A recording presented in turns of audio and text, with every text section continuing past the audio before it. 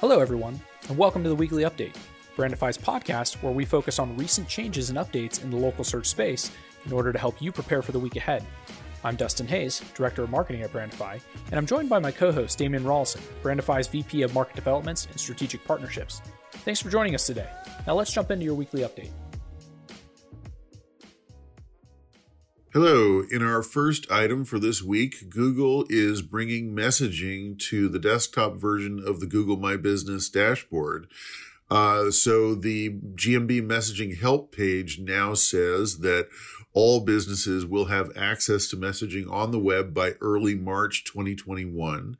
To enable messaging, you do the same thing that you've done for a while, which is to visit the Messages tab in the GMB dashboard and turn the feature on in the Settings section. You can add an initial message that gets sent to all customers as an auto reply, and anyone who has access to manage the listing can respond to messages now in the dashboard. Google may turn off the messaging feature if businesses habitually fail to respond to messages within 24 hours. That's not new. That's been around for a while. But if Google does turn the feature off, you can simply go back and turn it on again in your dashboard settings. A couple of other items to note. These are also not new, but illegitimate messages can be marked as spam. If they are marked in that way, they will not count against you in the response time calculation. You can also block individual users who may, spam you repeatedly or otherwise send inappropriate messages. Businesses in certain categories, if they turn on messaging, will see a button appear in their business profile, which may have words like get a quote or request a booking, depending on the business category. And again, this only applies to businesses in certain categories. And when the button does appear, if a user clicks on it, it will initiate a messaging session with that business. Next, Andrew Schottland has a post on the Local SEO Guide blog discussing the importance of EAT for local SEO.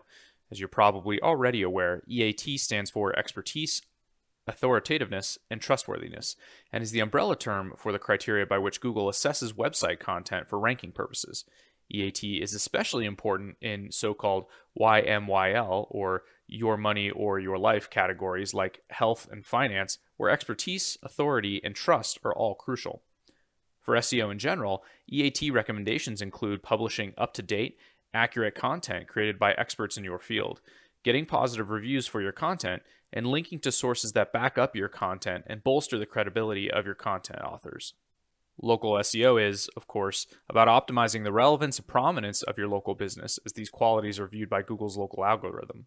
This can be done, Schottland says, by applying EAT principles across features like primary and secondary categories, Google posts, and content on your website. GMB images, structured data, and presence on local national directories are also influential. Positive reviews, Schottland notes, are also critical in building authority. Schottland's argument is that trust signals in the context of local consist of providing your potential customers with information that reinforces your relevance and prominence in searches. Next, we have a write-up from Barry Schwartz in Search Engine Land, where Barry reports that Google is now displaying the number of years in business as an attribute in the local pack for some businesses. He has an example of his own business where it shows 25 plus years in business next to the business address.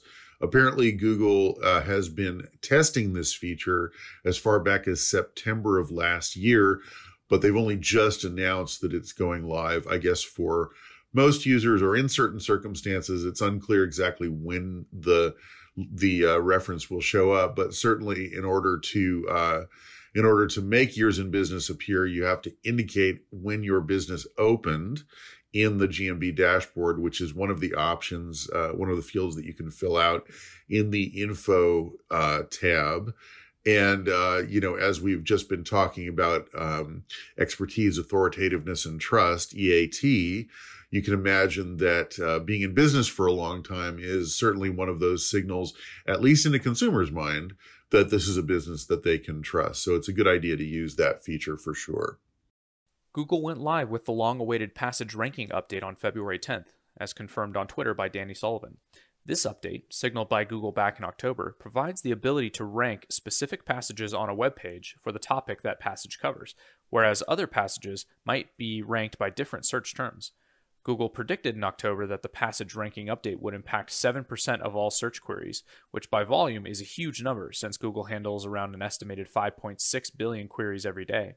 In his write-up on Search Engine Roundtable, Barry Schwartz notes that the update had little impact on rankings. He has also published a long list of articles discussing the update.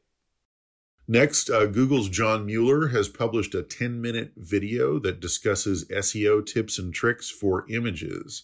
Mueller offers 12 tips in total, which Barry Schwartz has written up, and I'm paraphrasing those 12 right now. So the first one, images should be relevant to the page. Titles, headings, and content should be relevant to the image. Second, place images near relevant text and provide captions near the image. Place your most important images at the top. Number 3, don't embed text in the image. Place that text on the page. Number 4, use alt attributes on your images. Number 5, use high quality images. Number 6, make high quality sites. Number 7, create mobile and desktop friendly sites. Number 8, use good descriptive URLs. Google uses both the URL path and image file name for understanding an image. Avoid changing the URL, and if you do change it, 301 the old URL to the new one. Number 9, provide relevant structured data on your pages. Number 10, use large image previews using max image preview large. Number 11, add image licensing markup. And number 12, speed up your pages by optimizing page size, lazy loading techniques, and more. So you can click through the Monday Memo item to see the full video and also link to some more information about some of these items, which are explained further if you'd like to click through those links. Mark Traffigan of SEO Clarity has an interesting post in Search Engine Journal about the usefulness of SEO keyword research in departments outside of SEO. Traffigan says that the content marketing, PPC, product, and even executive team members can benefit from understanding of keyword search and its results. Content teams might be the most obvious beneficiaries since quality website content is such an important focus of Google's current ranking methodology. Your site's high-ranking keywords, Traffigan writes, are good targets for topic clustering, building content that is topically related to those keywords, then interlinking all of that quality content.